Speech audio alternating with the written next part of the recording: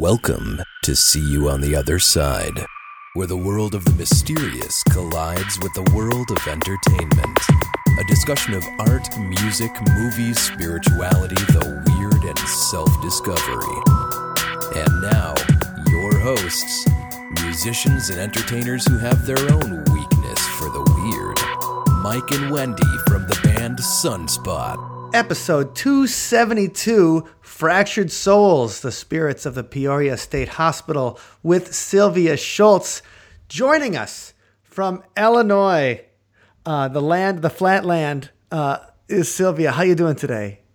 I'm doing fantastic, Mike. How are you? I'm freezing to death. Yes, it is not much warmer down south here in Illinois. No. It's not that flat. We have a couple of hills every once in a while. That's true, but being from Wisconsin, it's my duty to at least get a and I married somebody from Morris, Illinois, so I did a little state trader there. But no, it's my duty as a Wisconsin person to get a little dig in every discussion when it comes in. It's nothing personal, trust me.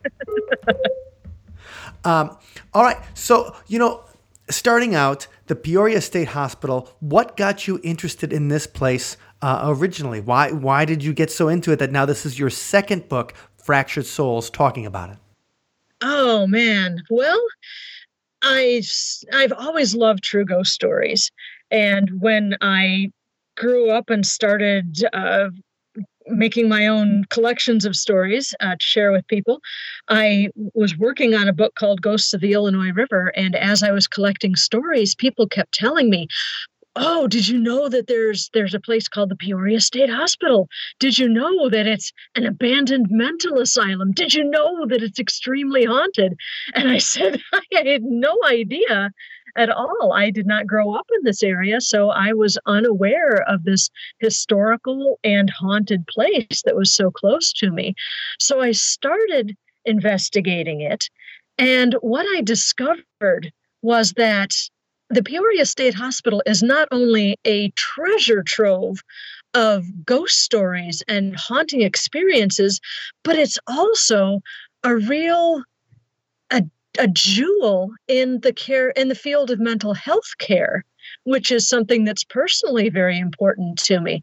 Now, I want to get to that. I want to get to that in 1 second about the jewel about mental health care. First, I want to say, where did you grow up and how did you get into ghost stories originally? Oh, I grew up in the Chicago suburbs. Okay. So I grew up with stories of Resurrection Mary and the screaming ghost, the screaming mummy at the Field Museum and the U-505. And I grew up with all these stories. So, and it was my father who told me all these stories because he grew up in the Chicago area too.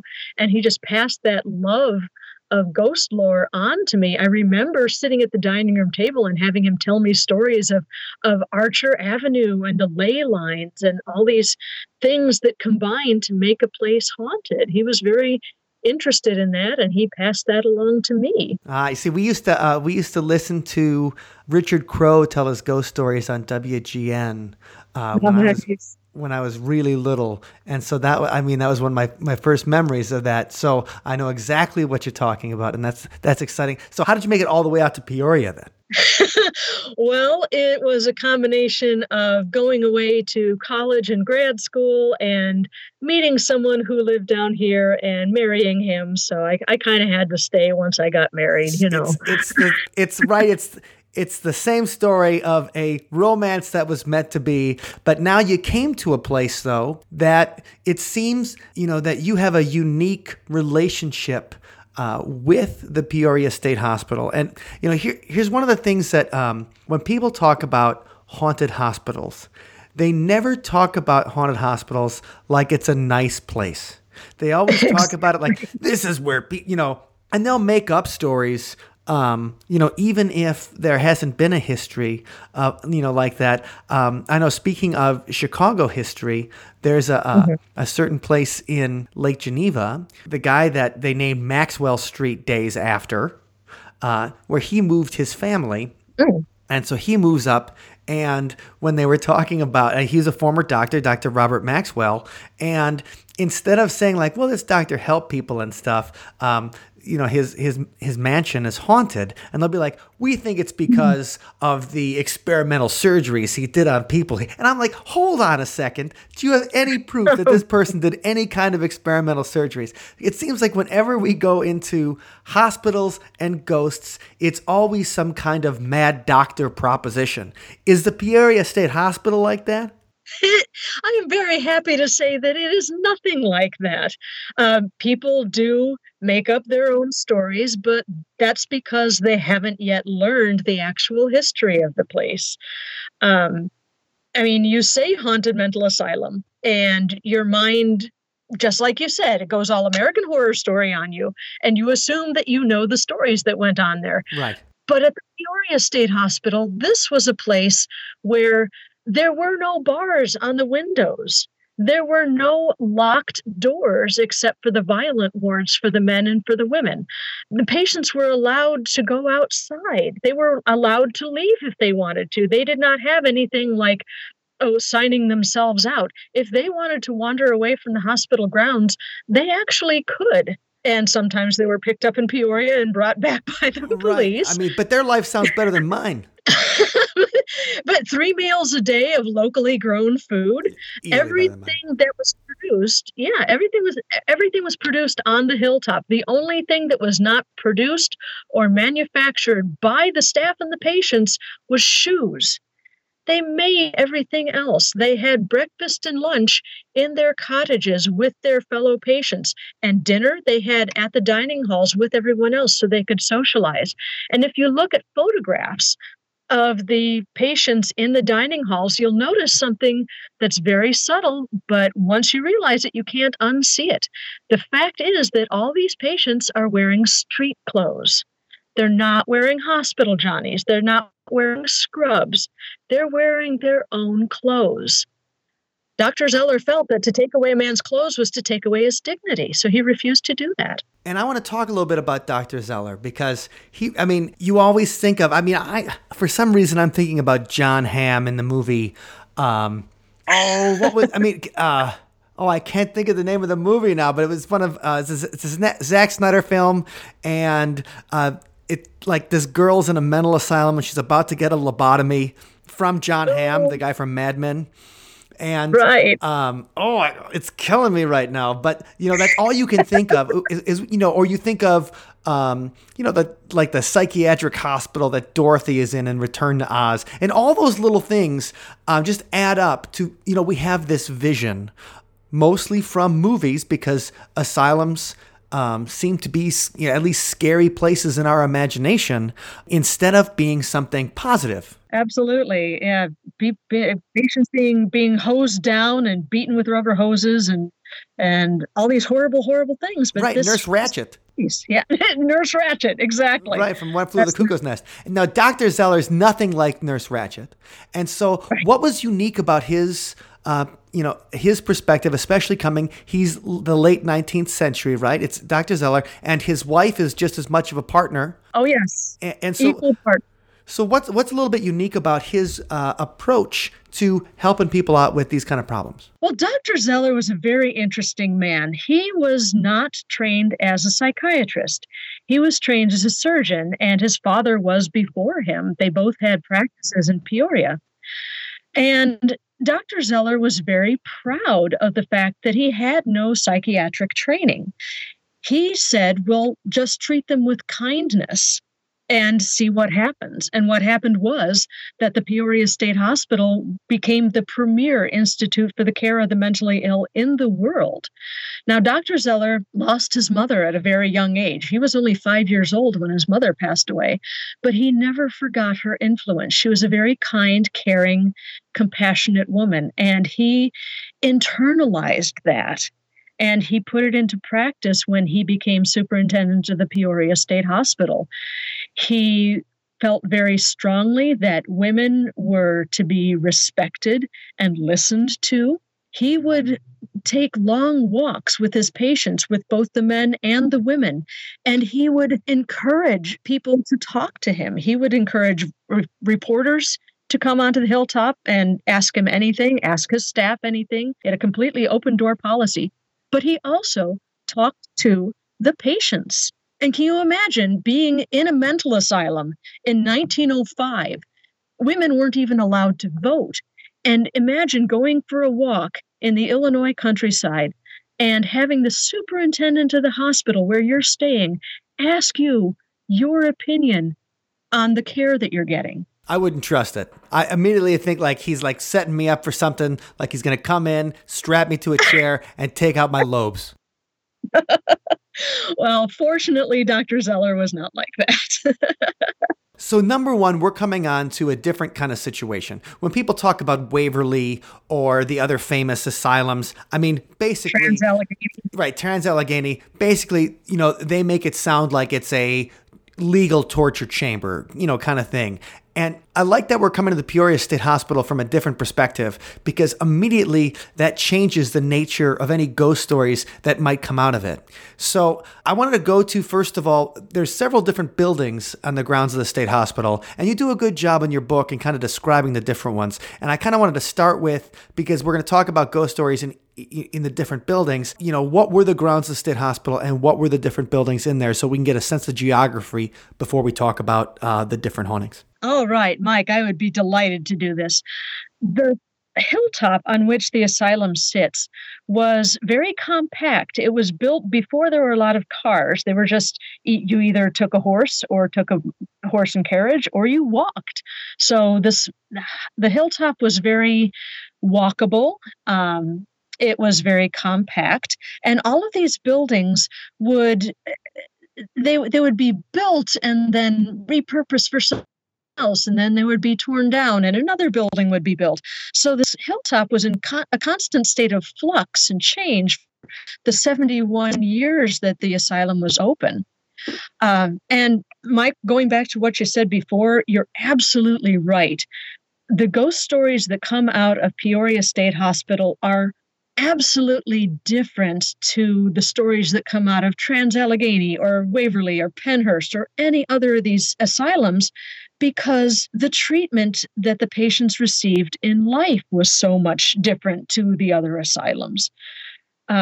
These are stories of most of the patients, most of the phantoms at the Peoria State Hospital that we encounter in our ghost hunting today are intelligent spirits.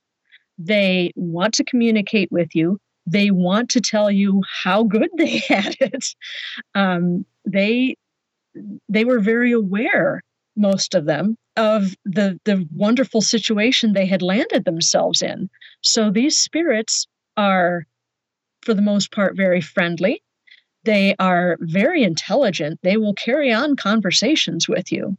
And they're very aware of their status as spirits and as kind of spokespeople for the asylum. They don't go out of their way to scare people, because that's not what that's not why they're there. They're not seeking vengeance on a humanity that left them behind. Exactly, yeah. There are some spirits there that do like to scare people because they were very aggressive in life, and we can talk about those spirits as well. But for the most part, these are spirits that just want to communicate with you, which I think is absolutely wonderful. Well, and that's why people go on investigations, because they want to get that communication. They don't just want to be grabbed, scared, scratched, things like that. You go there because you want to have some kind of acknowledgement from the other side. And so the thing is, how big was the State Peoria Hospital? Because you talk about there's a building there's a graveyard there that has hundreds of bodies, right? There was a building for tuberculosis. There was a building for the mental patients. It seems like it's a big grounds where there were several different buildings. Absolutely. There were 63 buildings on the hilltop at the asylum site. Yeah. 12 of those buildings are still standing, including the very first one that was built, which was the firehouse. So that's cool that we have the very first building ever built. A lot of the buildings have been lost, or a lot of them have also been repurposed into other things. One of the cottages is now a dentist's office. There were actually 3 cemeteries on the hilltop, and they're kind of divided. So some people say 3, some people say 5. because of the way the cemeteries are divided. There are 4,132 graves out there. And that represents only about a third of the people who passed away at the asylum over 71 years.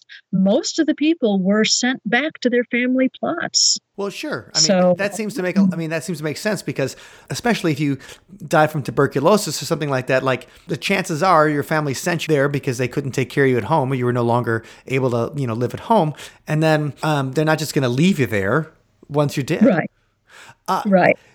I think that we talk about, there's these different places, because first of all, if there's a hospital wing, if there's a mental wing, and first the name of it, right? Wasn't it originally like the Illinois Asylum? Illinois Asylum for the Incurable Insane, which Dr. Zeller thought was an appalling name, and he got it changed as quickly as he could. Right. He said, "Don't tell my patients they're incurable. That's what I'm here to do." But it's that kind of idea, though, that there's these different buildings, and a lot of people might only be familiar with the Peoria State Hospital after they saw the TV investigation of it when the ghost hunters visited there, and also the Tennessee Wraith Chasers. Oh my God!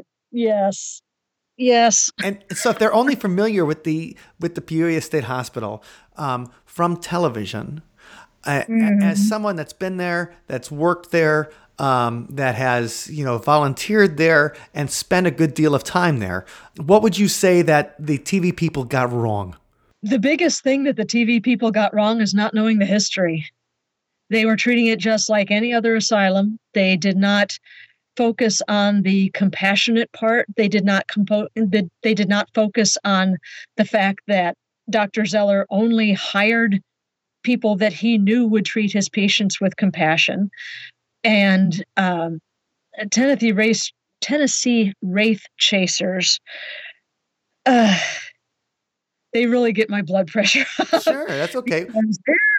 Their ghost hunters did not do the very best research on their history before they came. I did my best to tell them about the history, but to be fair, I was talking to them on Friday after their investigation. So I did a little bit of damage control, but to be fair, they did their investigation there before they interviewed me. Now, was that a tactic, or was that just a matter of scheduling? Oh, I have no idea. I'm sure it was scheduling. Because sometimes you think about a tactic of that. If let's say you go into a place and you just do the investigation where you're saying like, okay, these are the names we picked up. These are the places we saw things, where you don't have that stuff in your head in the first place. That's coming into, if you're just purely investigating and then you're trying to link it up afterwards to, okay, we got the name, Bob Jones. And I guess Bob Jones was a patient here, or Bob Jones was the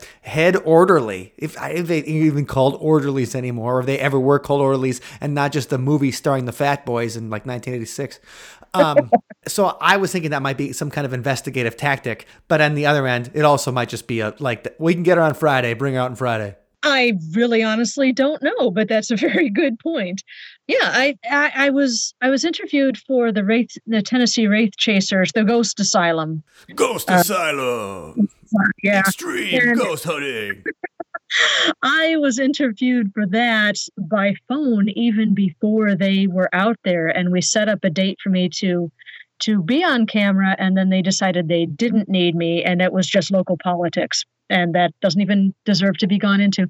But their shtick is that they make kind of a ghost trap to attract whatever spirit they're seeking, and the thing that they made for this particular ghost, they were in search of the spirit of Rhoda Derry, who spent over 44 years locked in a Utica crib at the Adams County Almshouse. And she was eventually rescued by Dr. Zeller and brought to the Peoria State Hospital. And what is a Utica crib? The Utica crib was developed at an asylum in Utica, New York, which is how it got its name. It's basically a baby's crib that pretty much sits on the floor, but it also has a lid, a barred lid, which locks. And some patients would request to be put into the Utica crib because it made them feel safe. There was one fellow that He told a reporter, I sleepwalk. And if a nurse puts me into a Utica crib at night and locks me in, I know where I'm going to wake up the next morning, and that's comforting to me. But they were never designed for use longer than overnight. And Rhoda was kept in hers for weeks and months on end, and it destroyed her life. Her hips atrophied. She could no longer stand. And sometime during the first 10 years of this treatment, she decided she no longer wanted to watch the world go by through the bars of a cage, and she clawed her own eyes out. And the story about Rhoda Derry is horrifying. Here's someone who spent decades of her life inside the Utica crib, like inside basically an Iron Maiden you can see through. So eventually she doesn't want to see it. She claws her own eyes out. But what led her? Like, I think that, you read a whole book about Rhoda Derry. I did, yes. And so, like, how did she get there in the first place? Like, was she born like that, right? Or did something happen to her that kind of triggered this kind of mental illness? Rhoda Derry was the youngest of 9 children. She was born in 1834. She was a beautiful, beautiful young girl. And she ended up in this mental asylum, locked away from the cage, forgotten by her family, her life destroyed because she fell in love. That's a warning to you, everybody. When she was 16 years old, she did the most natural thing in the world. She fell in love with the 16-year-old son of a neighboring farm family, Charles Phoenix. Now, the Derrys were extremely poor, and the Phoenixes were rather well off. And Nancy Phoenix, Charles's mother, was not about to let her baby boy Charles marry one of these dirt poor Derrys. So she confronted Rhoda and threatened to curse her. She said, if you do not release my son from this engagement, I will curse you. And Rhoda took her seriously, and it drove her mad. Now, just that in itself is, you never hear about curses actually working. Like, it's an evil eye. And this is what really got me about the story, because Rhoda Derry's story, what year was she born in again? 1834. Okay, so 1834. So this is right before Illinois is a state. This is only a couple years after the Treaty of Chicago, which, kind of opened up Illinois, Wisconsin, Minnesota to settling. So you get families coming right out, basically just getting, like, for the first time, settling in a new place. You have a young girl falls in love. The evil mother-in-law curses her, drives her mad, and then, she's stuck in a cage. Like, she goes so crazy that her family has no choice but to put her basically in a cage, this Utica crib. And how long does she spend in there? 44 years. 44 years in there. Yes, she was put into the Adams County Asylum in 1860 when her mother passed away. Her father could no longer care for her, so he brought her and dropped her off at the Adams County Almshouse. So she was there from sometime in 1860 to September of 1904. Which was when I was younger. Now, what's an almshouse? Like, I can't just go to the almshouse today, can I? Like, what is it? Not today, no. No, almshouses or poorhouses, every county in Illinois had one. And it was simply a place where if you were down on your luck, you could go and get 3 hots and a cot. They were not designed to care for the mentally ill, only the poor. But mentally ill folks are poor too. So sometimes that's where they end up. And this almshouse was absolutely unprepared to care for someone with Rhoda's depth of crazy. So the interesting thing about Dr. Zeller is that he believed, one of his bedrock beliefs was that no one is incurable. He prided himself on caring for what he called the worst of the worst. Now, you might assume that means violent, but not necessarily. He prided himself on taking care of the patients that every other institution had given up on, the people that were locked away and forgotten. And he really firmly believed that no one was beyond help. So how do you prove that? How do you prove that no patient is beyond redemption? Well, you go around to the almshouses and the poorhouses of the state, and you cherry pick the worst cases, the most neglected, abused cases. And that's what he did. He went to the Adams County Almshouse, and he found Rhoda there, and he rescued her. He brought her to the Peoria State Hospital. And so she got this, I mean, so 44 years. So if she's 16 when she, all of a sudden this triggers a mental illness, okay, let's say it wasn't a curse. Let's just say she had a predisposition, like the curse story is pretty good. But, even if the curse could have been like you believe in it kind of thing, almost like voodoo sometimes seems like the curses happen to the people that believe in them. And so she believes in it. It triggers like some kind of, mental illness where she can't get out of bed or acts crazy, eventually claws her eyes out. When she gets to the Peoria State Hospital, what in her life changes? Well, for the first time in 44 years, she sleeps in a bed with clean white sheets. She is cared for by compassionate nurses who knew her excruciating history. She could no longer see, of course, but those nurses made sure that she experienced the hilltop in any way that was left to her. They let her sit out in the gardens and feel the sun on her face and listen to the birds and smell the flowers whose colors she could no longer see. The nurses took her to dances where she could listen to the music. An interesting thing about Rhoda's spirit is that I talked to the historian of the Peoria State Hospital, and that's Christine Morris? Yes, that's right. Yes. Okay. And she experienced Rhoda's spirit very early on in her exploration. She was in her late teens when she started exploring the hilltop. And the first time she saw Rhoda Derry's spirit, which she later recognized as Rhoda Derry's spirit, she thought she was Glinda the Good Witch because Rhoda appeared to her in a bubble. Now, Rhoda can't see. All she experiences is the sensation of rolling because she's in a wheeled chair being rolled about. So that is her conception of her first moments and her first months at the Peoria State Hospital is rolling. So that's how she presents herself as a spirit, is this spirit. In a bubble. Yeah.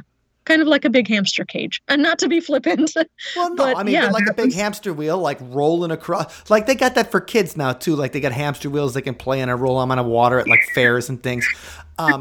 But it's that idea. If that's how she's experiencing the world, that's a really interesting part of the apparition. Yeah, I've never heard of that presenting before. and that Christine, obviously, she used to lead. Does she still lead tours around? Because she led tours around the hospital for a long time, right? She certainly does. She still does. Yeah. And so it's cool when the tour guide has a ghost experience. I can tell you that straight out because it's like sometimes the history people don't like to play with the haunted history part of it. So it's exciting when they do. Yeah. So, but that's not only like if we talk about that, Rhoda, her spirit or her recording or haunting or whatever it is that appears to people inside the Peoria State Hospital grounds appears as a hamster wheel.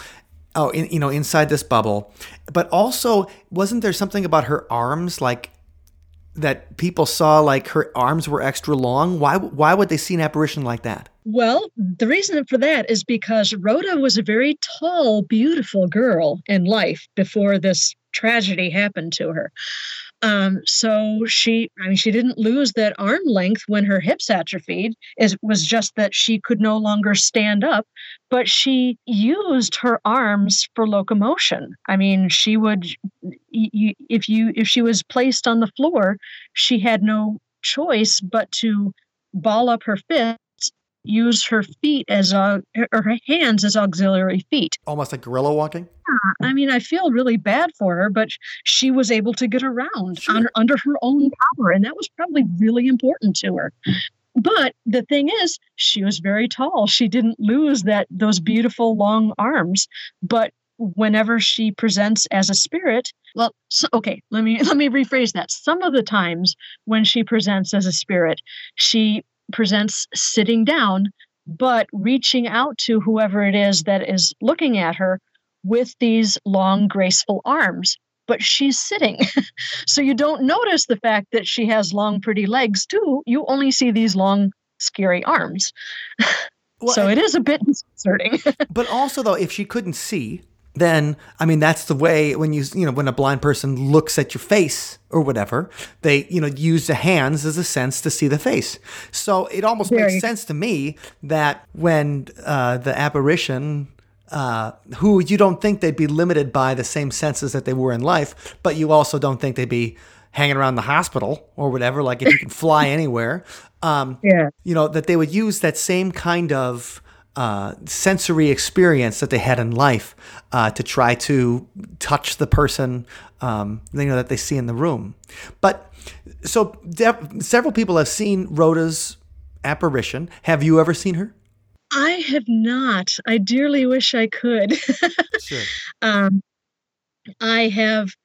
have recorded an EVP, which we think we might be able to ascribe to Rhoda, but I have never. What the EVP say? Well, this was captured in conjunction with. I was down in the basement of the Pollock Hospital with a psychic medium who can see spirits and talk with them. Was the Pollock Hospital the mental institution, or was it the tuberculosis hospital? I can't remember. That was the tuberculosis ward. Okay. And it was built. The Pollock Hospital itself was built in 1950, and it was built on the site of a previous tuberculosis hospital, which was in a bat wing shape. And that hospital was built on top of the land where the original tent colony for the care of tuberculosis victims was situated. So there were 3 different edifices for the care of tuberculosis patients on this particular plot of ground, which makes that just soaked in death and suffering, because tuberculosis is very painful. Now, when people talk about old styles of medicine and stuff, or old styles of diseases, when they're talking about consumption, that means tuberculosis, right? Equals tuberculosis, yeah. It's basically where you drown in your own blood. It causes lesions on the lungs, and when you cough, those lesions rupture and you cough up blood. You basically drown in your own body. It's a horrible, horrible way to go. Okay, thanks. So, we were, my psychic medium friend and I were having a conversation with Christopher, who is one of the spirits in the basement of the Pollock Hospital. That's the boy in the basement. You have a whole chapter about him in the new book, right? Boy in the basement, yes. And I have 2 Lights Out programs about him, too. You can hear our conversations. We'll have a link to that at othersidepodcast.com/273, where you can, if you look in the show notes, we'll have links to Fractured Souls, Sylvia's new book, as well as her podcast, Lights Out. Thank you, Mike. So we were having a conversation with Chris, and Diane said he was very young when he died. She said he was young, about 22. And we captured an EVP right afterwards that said, I thought at first, listen, it was Chris saying, that's right, 22. But as I listened to it further, and I had other people listen to it, they discovered that it was not a male voice. It was not the voice we associated with Chris. It was a female voice saying he was 22. And he has spoken of Rhoda being in the basement with him, just hanging out, I guess. So we think that might be Rhoda piping in, saying he was 22. And since you mentioned Fractured Souls, and we're talking about EVPs, if you get either the print version or the ebook version of Fractured Souls or Fractured Spirits, and you see a little cartoon ghosty in the margin, that's your signal that there's extra stuff on the internet. If you go to sylviashults.wordpress.com and click on multimedia links for books, you can listen to those EVPs or watch those videos as you're reading the book. And we'll get to one of those, one of the links that you had in just a second. I wanted to talk and ask you about one of the things that people saw at the asylum. But so we have this Rhoda Derry. Yes. She comes in. The last few years of her life are much better than those that preceded. Even though she's still not well, she at least is in a place where people aren't abusing her. She's not stuck in the Utica crib. And so why did, when the Tennessee Wraith Chasers set up their ghost trap, why was it so offensive? Oh my gosh, offensive is the right word for it. The reason it was so offensive was because the trap they built was a Utica crib. And for someone to expect that Rhoda Derry's spirit would come within 100 feet of that thing, even after so many decades of being dead, is just foolish and offensive and just really appalling. And this represented over 4 decades of hell for her. And I don't see why they made the choice to make that their trigger object and make that their object to draw Rhoda's spirit in. It baffles me why they made that decision.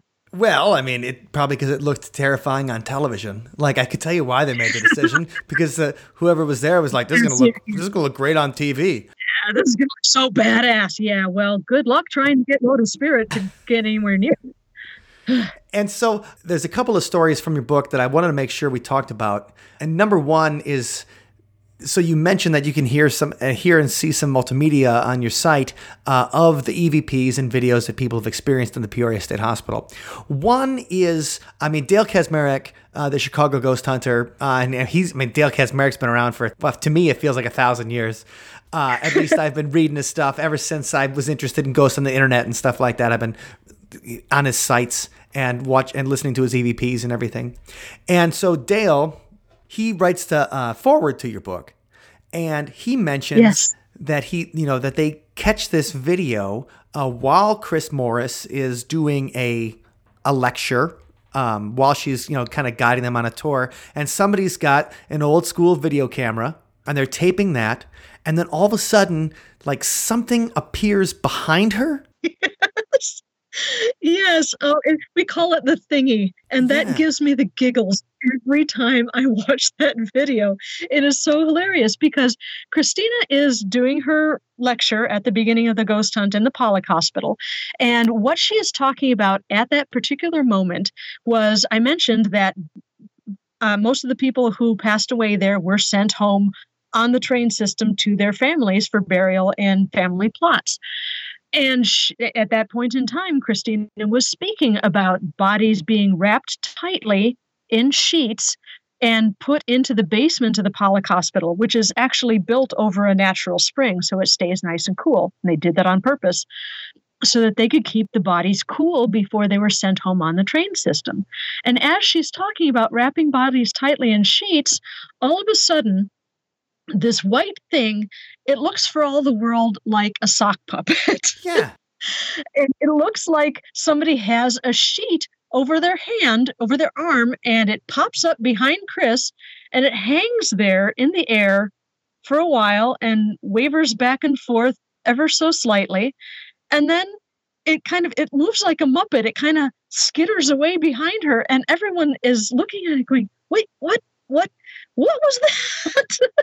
And she finished what she was saying because she's a professional speaker. And then she turns to look, and by that time it had skittered away.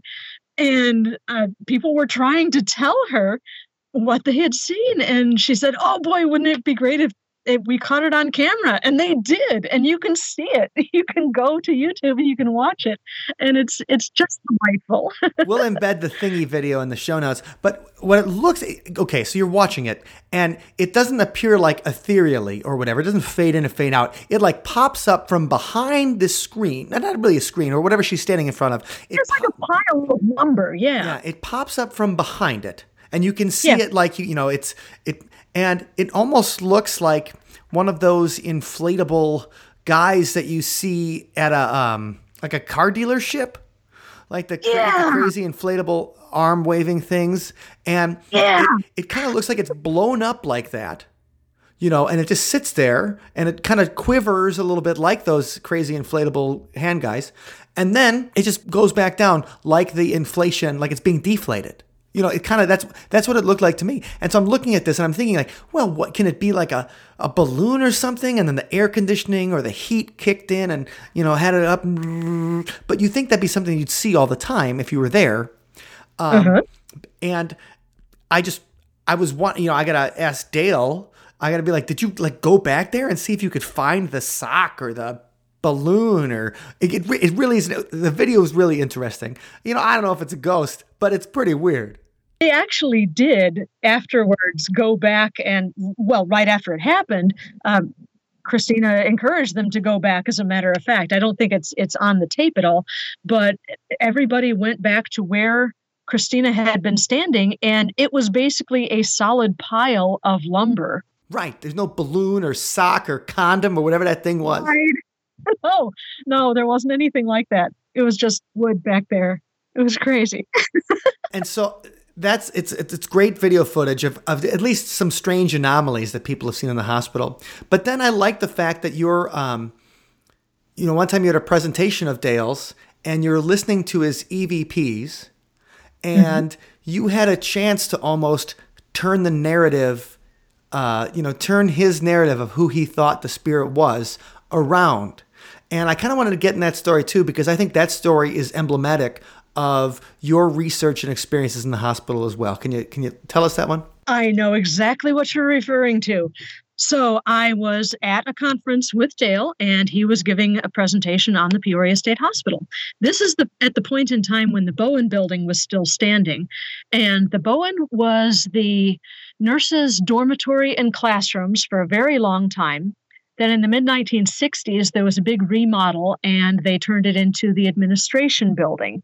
And all those big, beautiful day rooms and classrooms for the nurses got kind of chopped down into offices and whatnot.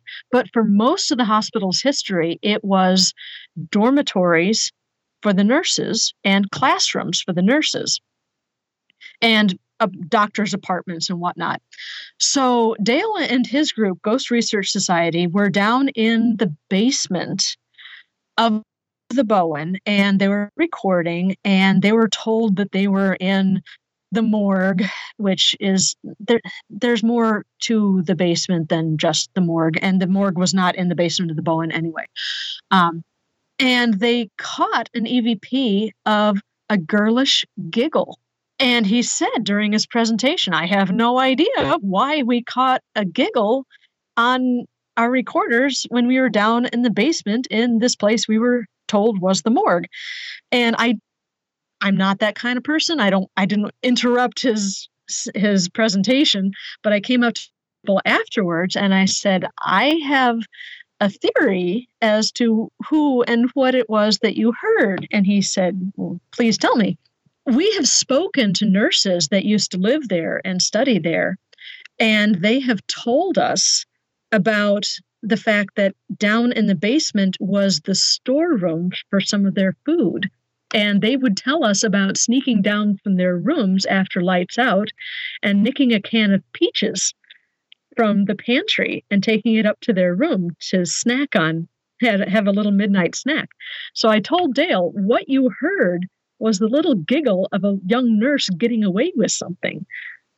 And he said, that makes a lot more sense. Right, than like a giggling dead body in the morgue. Right. And when you know the history, when you know the circumstances of the EVP that you catch, it does make a lot more sense. That really, to me, taking something where it's very traditionally like, so we were in the morgue and I was asking questions about how did you die? And then turning it around as being like, no, I mean, whether it was a recording of something in the walls or an energy or a spirit's, what you heard girls having fun and, people, nurses who were living, the difficult life that a nurse lives when you have to take care of people and having a spot of brightness in their life. And the idea that every time like you have a ghost thing, there's some tortured creature that is, calling out from beyond in pain and regret and all these kind of things. And it's just easy to get lost in that narrative. So when you can turn it around and turn it into something fun and positive, I don't know, it's just a lot nicer. I mean, of course, I like it that it's not nicer, but I just feel that it creates a different kind of, a more playful atmosphere of the paranormal than the scary atmosphere of the paranormal that we're fed constantly by movies and TV because it obviously works. It's a lot more satisfying too. Right, because life is not just eternal misery all the time, and so you would hope that afterlife would not be eternal misery all the time. There's one more guy I kind of wanted to get to, Manuel Bookbinder. Yes. Yes. And he's I thought it was a really interesting character, and it really ties in also to the kind of character that Dr. Zeller was as well. So I think just a little bit on A. Manuel Bookbinder, I really enjoyed his story from the book. Of course. So, in the very early days of the asylum, we would take people from all over the place, no matter what their issue happened to be. And this fellow was brought to us by his, I don't remember if he was just dropped off or coworkers had brought him here, but this fellow was dropped off, and he had a mental breakdown at work. And his breakdown was so total and so complete that he was rendered mute. He was unable to tell the intake nurses his name. So the only information they had was that he had worked in a bookbindery. So they wrote his name down in the intake booklet as A. Manuel Bookbinder. So he became known as Bookbinder, or Old Book for short. Oh, so I was using Manuel. Like, look at it is Manuel, right? Yeah. All right. So one of Dr. Zeller's genius ideas was that he gave every able-bodied patient a job to do. Nothing strenuous or anything, nothing backbreaking, just something to fill the hours of the day, to give them a reason to get up in the morning, give them a sense of purpose to their days. And Book was put on cemetery duty. His duty was to keep the cemeteries nice and tidy, and to pick up any fallen branches, and to also dig the graves. So he started doing this, and he attended the first funeral for the first grave that he dug. And as he stood there, he started sniffling, and his shoulders started to hitch, and a tear tracked down his cheek. And pretty soon, Old Book was just sobbing openly. So not to disturb anyone, he wandered over to a big elm tree that was in the middle of the cemetery, and he leaned against it and just poured his heart out to this tree, just sobbed and sobbed. When the funeral was over, he collected himself and wiped his face and came back and filled in the grave. He did this for every funeral he attended. And he attended every funeral on the hilltop.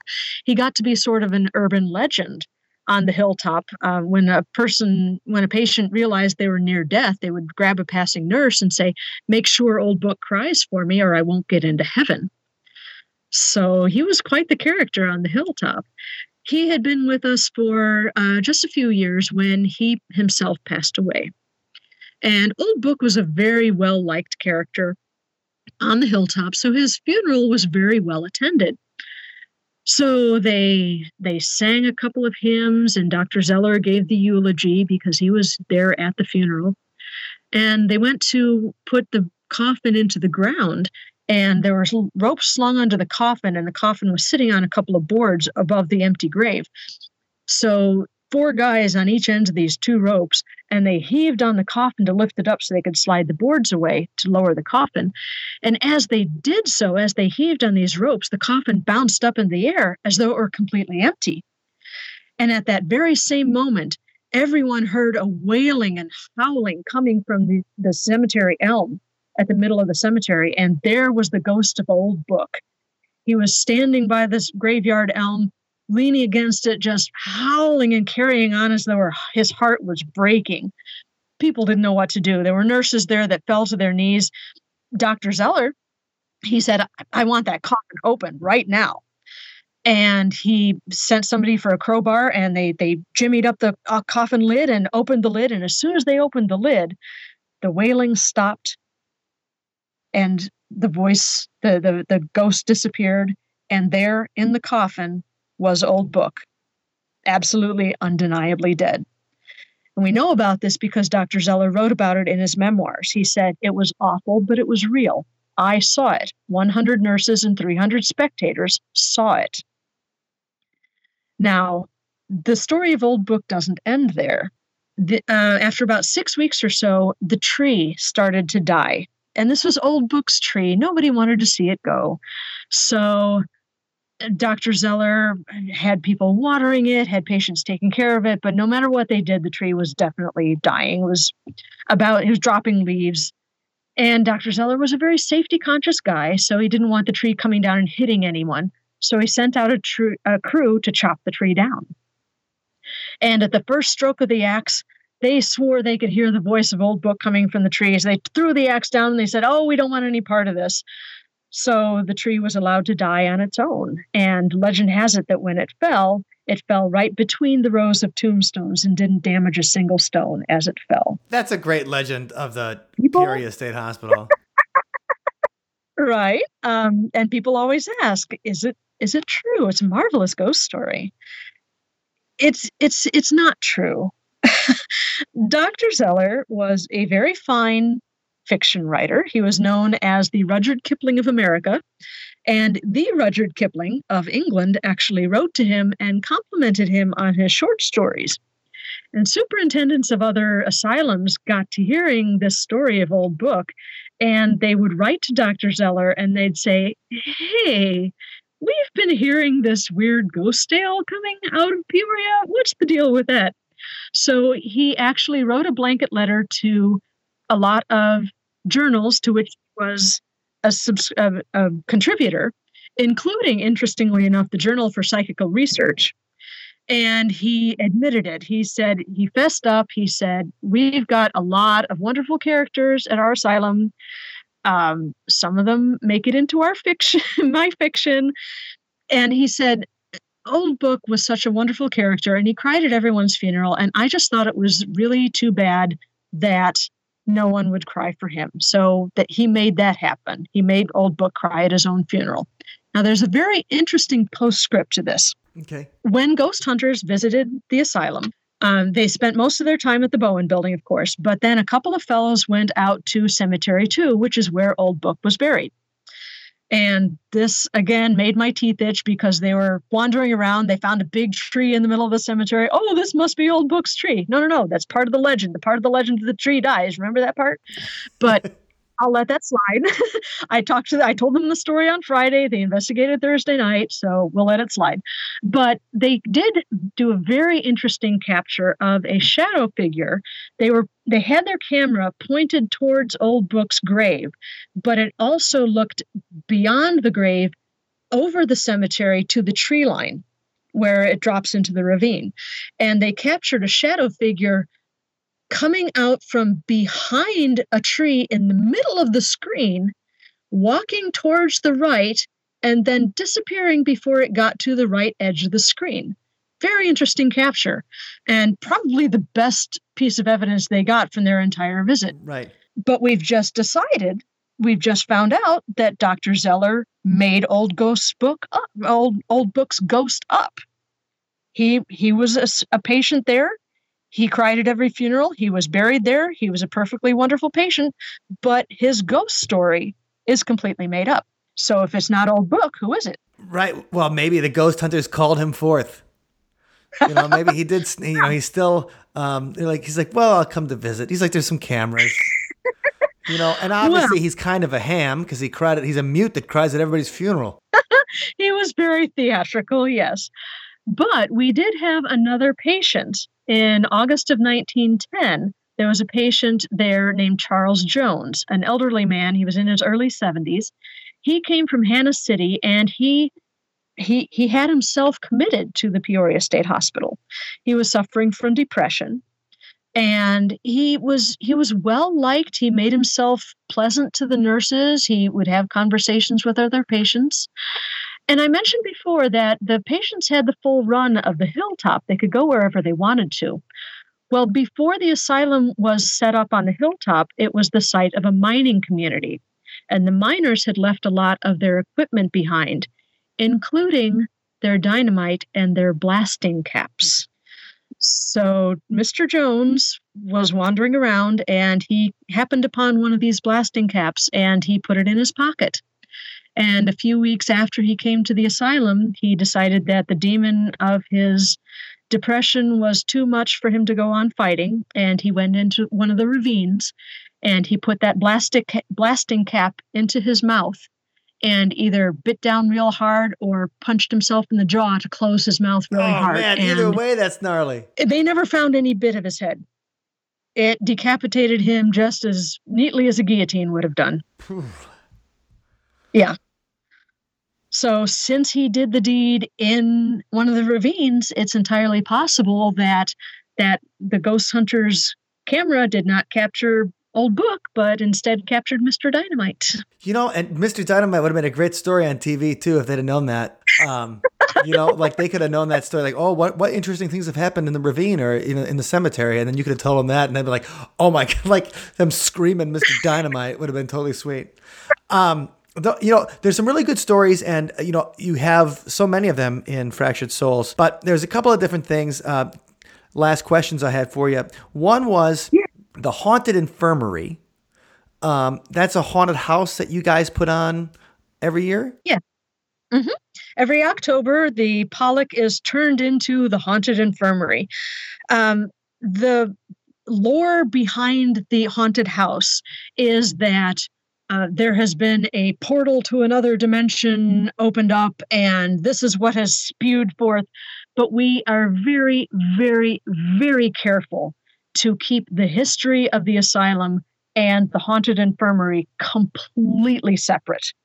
One has absolutely nothing to do with the other. They're in the same building, and that is as it goes. We get a lot of flack for putting on a haunted house in a haunted building that happens to be in a haunted asylum. But we say, they're absolutely separate.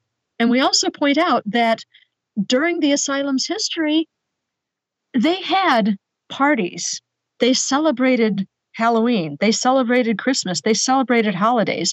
All of these cottages where the patients lived were decorated for every holiday and for every patient's birthday. These people loved a party. They had movies every Friday night. They had dances every Saturday night. They would have been absolutely thrilled to be celebrating Halloween with us. And some of them do celebrate Halloween in our haunted house. So there's nobody playing like Rhoda Derry.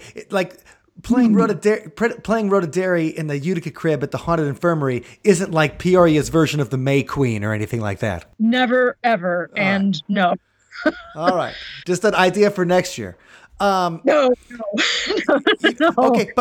Now, when the Haunted Infirmary sounds like a lot of fun and really interesting. And, where I grew up in Mukwonago, Wisconsin, there was a place called Rainbow Springs. And that was, I've talked about that place a couple of times because it had a whole bunch of haunted stories. But the developer of the hotel and resort ran out of money and killed himself inside the hotel. And that's in the newspaper and stuff. It's not just one of those urban legends. And, people had seen ghosts and weird things because it's a half-built hotel. And they just never finished. And it was there for, 30, maybe 40 years before eventually part of it burned down and then they got rid of the rest of it. But the Mukwonago JCs, they would hold the haunted house there every year in the, because it was just, they did open a golf course on the site, but the hotel never opened. And so the people that ran the golf course were like, sure, we got this hotel that's mostly built. You might as well do something with it. And they had a really great haunted house there. And that idea of like, you got a building, nobody's using it, might as well do something cool with it. And if it's got haunted stories already, give it, make it a haunted house. And they did that. So I understand the Haunted Infirmary sounds like a lot of fun. But in the book, you mentioned that, during the Haunted Infirmary, the men's ward wing is all, we're never supposed to open the door because it's rented out. Right. Who's renting out the men's ward wing of the haunted hospital? It's like, is there some kind of satanic cabal in Peoria, Illinois that's renting out this men's ward wing? Oh, no. Okay, so the Pollock Hospital is built kind of in an H shape. There's a long corridor with little rooms off to each side for blood draws and physical exams and oxygen therapy and whatnot. And then the two ends are the women's ward and the men's ward. And those are further divided as the H part. Each wing is divided into the recovery ward and the death ward. Now, on the women's side, the JFL, Limestone High School JFL, owns the building and they keep stuff there. They store football equipment in part of that building, part of the women's ward. Wait, what's a JFL? Junior Football League. Okay, Junior Football League. All right. And then the men's ward is divided into the death ward and the recovery ward. And the death ward is on our side. And that locked door that mysteriously came open during the haunt one year leads to The recovery ward is rented by, I want to say this, one of the Catholic dioceses in Peoria. And they just store stuff there, like pews and religious artifacts. So it's a place used for storage. Like they're storing stuff in the, like I was like, what are people working in? Like, what are they doing in that place? Like, oh no, we can't go in there because it's rented out. To who? So, okay. So it's just rented out for storage. It's being used. I get it now. Yeah. But no, that was one of my burning questions. I'm like, what kind of weirdo? And then you're like, oh, Catholics. I'm like, I get it. I grew up Catholic. All right. So, Sylvia, I got to thank you for joining us very much. If people want to find out more information about you, they want to check out your books, and they don't have time to go to othersidepodcast.com/273 to read my thoroughly well-written show notes, where can they go find you on the interwebs? You can find me at sylviashults.wordpress.com. That's SHULTS. There's a load of wonderful stuff there. There's the page that leads to my Lights Out podcast. There is the page for the multimedia links for both books, Fractured Spirits and Fractured Souls. And I do a blog there, too, that you can follow, and all sorts of wonderful stuff. You can also find me on Facebook at Ghosts of the Illinois River or Fractured Spirits. So I highly recommend Fractured Souls if you guys are interested in learning more about the compassionate side of mental health care in the late 19th and early 20th century, which is something you almost never hear about. And also to hear about some really interesting ghost stories from Peoria. It's a lot more than just John Deere. Probably the most shocking and cruel image for me in the whole conversation was Sylvia discussing the Utica crib. With a hospital bed in the crib, the patients only had 12 inches of vertical space to live in. It was a bed where you could never get up and you were never let up. They justified the practice because they said that they restrained patients who might be suicidal or cause self-harm, like Rhoda Derry did by ripping out her eyes with her own bare hands. But the thing is, did they ever think that maybe they wanted to hurt themselves because they were in the crib in the first place? At the time, they thought it was more comfortable than a straitjacket. But it shows how far we've come in the treatment of mental illness that we're horrified by such a device. But it also shows that even our better natures need to be checked sometimes. The proverbial road to hell is paved with good intentions, because what starts as compassion can turn into cruelty. This song is called The Utica Crib.